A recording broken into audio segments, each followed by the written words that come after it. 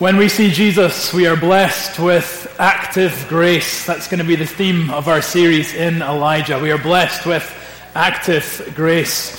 We join the story of 1 Kings around 900 years BC in one of the darkest moments in Israel's sad history. It has been some 58 years since God's people were divided into two. God's people were rent asunder into the kingdom of Israel in the north and the kingdom of Judah in the south. And we pick up reading about what is going on in the life of Israel. Two things to reflect upon as we familiarize ourselves with the context. First, the leaders. Second, the people. In the 58 years since the kingdom had divided, Israel had had 7 kings, each one as wicked, if not more wicked, than the last. We had Jeroboam, then Nadab, then Baasha, Elah, Zimri, Omri, now Ahab. And they are an idolatrous, evil, murderous, treasonous brood of vipers. They are just the worst group of leaders you could possibly imagine. And the worst of them all has been reigning for 22 years. We read of Ahab in verse 30. Ahab, the son of Omri, did evil in the sight of the Lord more than all who were before him. A remarkable statement given how bad all those were that had come before. Ahab did more to provoke the Lord, the God of Israel, to anger than all the kings of Israel who were before him. When we read of King Ahab, we are reading of one bad king.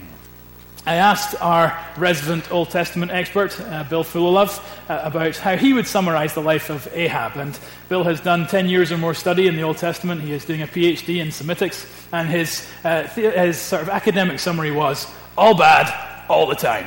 A decade and thousands of dollars to say all bad all the time. And that's actually a great summary, because the reason we study is to make things clear. And Bill has done that for us. All bad, all the time. That's the state of the leaders in Israel at this time. And what about the people? How have they responded to this leadership? They have responded with gleeful and exuberant wickedness. The people themselves have not been a dissenting voice to their leadership, but have joined in the game. True worship has disappeared from the land of Israel. A gross idolatry has become rampant. They are in a deplorable state, flagrantly and grievously departing from God's ways. If we had more time, we would reflect upon the important lesson that is in that for us, that as the leaders go, so the people. Again and again, the text makes clear that a nation's fortunes are in many ways dependent upon their leaders. A church's fortunes are in many ways dependent upon their leaders. The fortunes of your own home are in many ways dependent upon the leadership that you exert in it. As the leaders go, so the people. And it's into this context of evil leaders and just a people who are an absolute nightmare that Elijah enters. We're going to see two things in the text. We're going to see two things that God does for his people. We're going to look at those two things and then try and apply them to ourselves. Two things then that God does for his people. Let's start in verse 1, where we see that God makes plans for his people. God makes plans for his people. Elijah appears very suddenly. He is a major figure in biblical history, and yet he has not been mentioned up until this point. Everything seems to be falling apart. Everyone is capitulating to Baal, and then all of a sudden we are face to face with this prophet. We are eyeball to eyeball with him. And his appearance is quite jarring from a literary perspective. As we read through this book, we're used to getting a bit more of an introduction when major characters are brought into the book. We expect to hear something about his genealogy and his family of origin. We expect to get a couple of points from his resume. We expect a flash of the driver's license to acquaint ourselves with him before we read about all that he does. Instead of this, we get verse 1. Elijah the Tishbite of Tishbe in Gilead said to Ahab, "As the Lord, the God of Israel, lives, before whom I stand, there shall be neither dew nor rain these years, except by my word." It's an awfully abrupt entrance, an awfully abrupt entrance. We've never heard of this guy. We've never seen him before on the pages of this book. And all of a sudden, here he is, laying down the law before the king of Israel. And as if he shows up and says, Ahab, in all your evil and in all your wickedness, you did not see me coming. And you did not see that God is coming. But because you have given no glory to his name, he will no longer send you his rain. He is judging you because of how you have misled the people.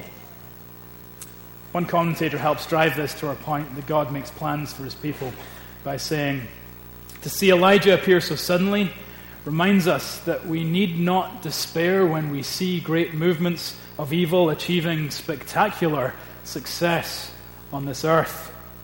For we may be sure that God, in unexpected places, has already secretly prepared his counter-movement. God always has his ways of working underground to undermine the stability of evil. Therefore, I love the end of this quote, the situation is never hopeless where God is concerned. Wherever evil flourishes, it flourishes superficially. For at the height of the triumph of evil, God will be there, ready with his man and his movement, ready with his plans to ensure that his cause will never fail. When evil appears to be winning, in 1 Kings 17, God already has a plan in place. God makes plans for his people. We'll return to that thought to apply it to ourselves in a moment. Secondly, though, let's see the second thing our text teaches us about how God deals with us. First, he makes plans for his people. And secondly, God provides for his people. Let's try catch a grip of the flow of verses 1 through 6 here. In verse 1, Elijah appears before Ahab and he brings the hammer down upon him, which was an incredibly dangerous thing to do. Elijah would have known full well that death was the likely result for his bold approach before the king. In verse 2, God tells Elijah what to do next. And I love the sequence of that. Elijah has been given this task from the Lord, and he's prayed about it, and he's psyched himself up, and he's burst into the presence of the king, and he's told him what for, and then he realizes, I don't have an exit strategy. I don't know what I'm meant to do next. And right on time, the Lord appears. The Lord is rarely early. He is never late. And he comes to Elijah with his word. And his word to Elijah is great because it's probably a similar thought to what Elijah was thinking himself. The Lord appears and says, go hide. Go hide. Go eastward to the Kerith ravine, east of the Jordan. And there you'll be able to drink from the brook and the ravens will feed you.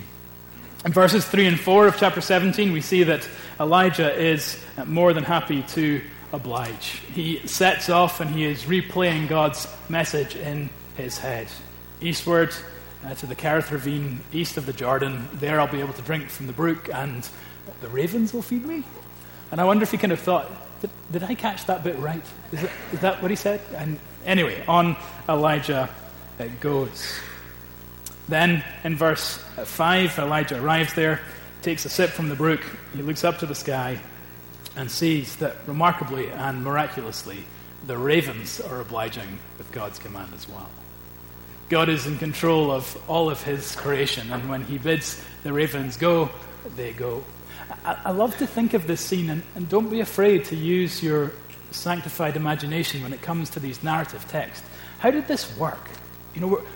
Did the ravens sort of fly overhead and drop bread and drop meat from on high, and Elijah kind of scurried around at the bottom and tried to catch it? Or, did the raven just sort of fly right down and stop beside him and kind of put it on the ground there and look at Elijah, and Elijah kind of looks back at him and says thanks and then thinks, I'm talking to a raven, right? How did this scene play out? What kind of bread was it? I don't know.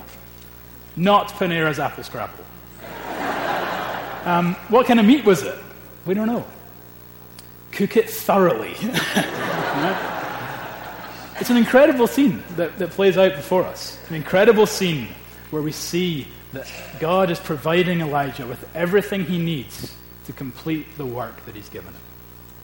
Everything that he needs to complete the work that he's given him. No, this isn't some crazy health and wealth thing. The Lord provides for you. He didn't provide Elijah with a Ferrari. He provided him with what he needed to to do the work that he had been given. And this is the Lord's pattern. He always provides for his people. They're the two things that we learn from this text. God makes plans for his people, and God provides for his people. How, though, do we apply that to ourselves? These texts written some 3,000 years ago.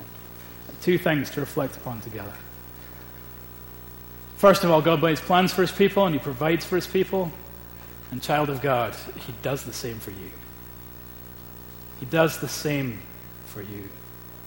He has plans for you. His plans began in eternity past. We read in Ephesians chapter 1 that God set his love upon his children from all eternity past. He has a sovereign love that he has declared would be ours before the very beginning of time. And so, in a day that was every bit as evil as Elijah's, there was a more sudden appearance from a greater prophet we know as Jesus. God's plans from eternity past coming to fruition as Jesus entered into this world to walk upon this earth in human form, as the table reminds us so powerfully of, to answer the problem of our sin. A plan that is in place to deal with our sinfulness, that we might be with him for eternity, that anyone who believes in him can be secure for eternity, knowing that heaven is theirs if they have forgiveness in Jesus. And God's plans, which are eternal, don't just stop in eternity, they continue for us here in time.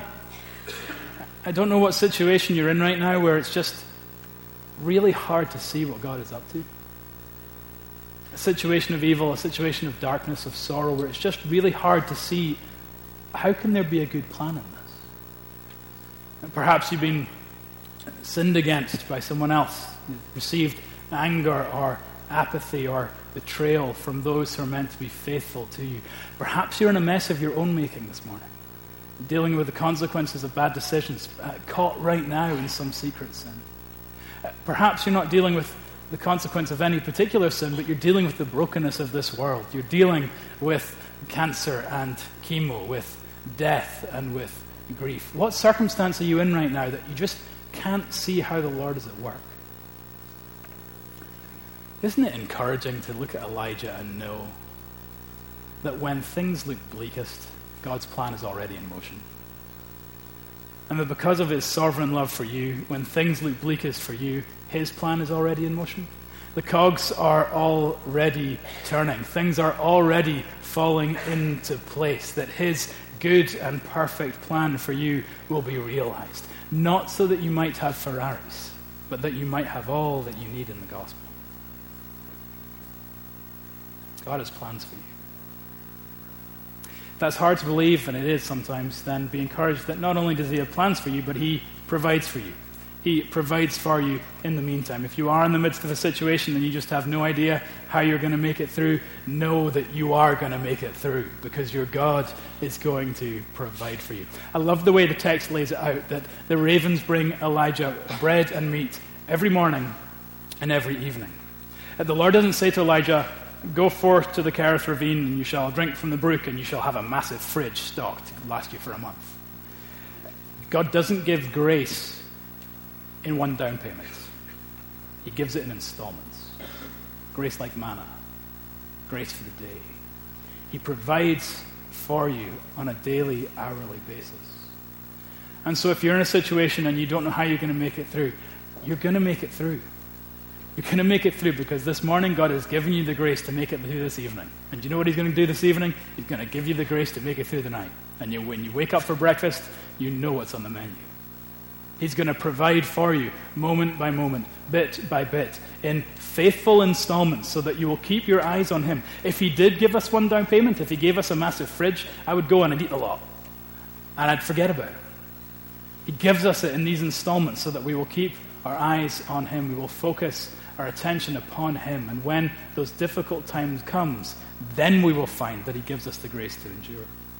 I don't know if you sometimes look at people and think, how on earth do they make it through those circumstances?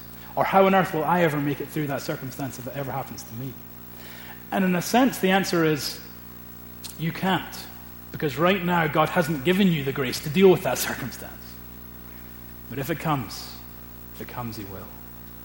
Know that God has plans. Know that God provides. We apply this text to ourselves by realizing, yes, He has plans. Yes, He has provision. He does that for His people, and He does that for you. Second, last way that we apply it to ourselves this morning is to realize that God has plans and God has provisions, and He has given us these both. But He also has plans and provisions that He will dispense through you. Plans and provision that He will deliver through you. So the plan of God was brought into reality through the work of Elijah, those 3,000 years ago. And the plan of God for our earth today will be brought into being. It will be realized. It will be executed, not by a sprinkle of fairy dust, not by the snap of a divine finger, though He could certainly do that so He wished. The plans of God for our day today will be executed through you, His church. He has set up this divine economy where His will is realized as His church is active. On the planning front, let me give you two great examples of how this has been true here in our midst this last month or so. The first one comes from Bill Fulove, who had been praying for a little over a year that the Lord would help us as a church put something in place to really be intentional about reaching people who are far from God, reaching people who don't know the name of Jesus. He got a call one day from one of our members who wanted to come in and see him, and our member came in and sat down and basically began to sort of do his best to persuade Bill that we should do Christianity Explored. And Bill was like, "You don't need to persuade me. I've been praying for this. I've wanted this to happen."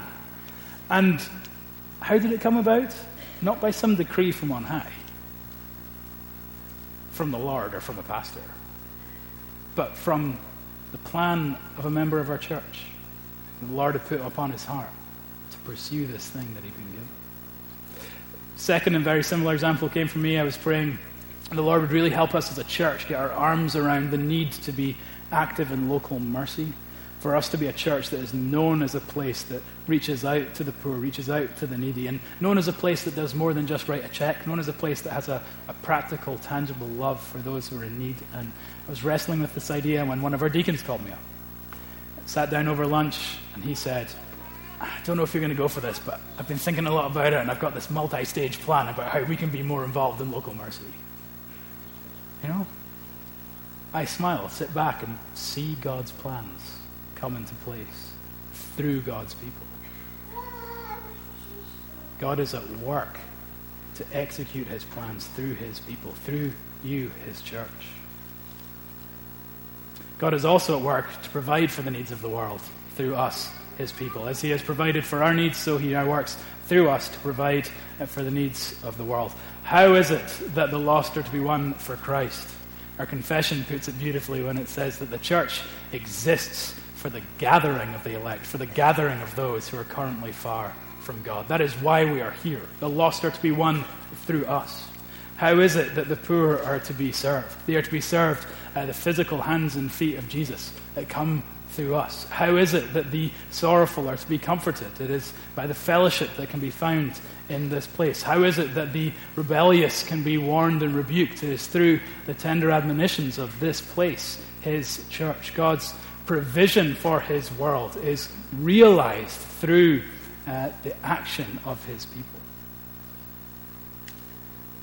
You see the flow of grace here. God comes with his plans and blesses us with his provision, that we might turn and execute his plans and provide for those who are in need. Why? Because as we have been loved, so we also love. And it's an exciting thing for me to think about, this church right now, this sort of season we've been given. What our church looks like in 5 years, what our church looks like in 10 years, what it looks like in a generation from now. Under God's providence, it's kind of up to us. It's kind of up to us. What are we going to do with this season that we've been given? How are we going to build on the great heritage that we've been passed? How are we going to execute those plans? How are we going to be that provision that the Lord has been to us? It's an exciting, exciting prospect. Elijah teaches us, he shows us that God has plans, that God makes provision. We have all of that in the gospel, and now it's ours to share. This is active grace.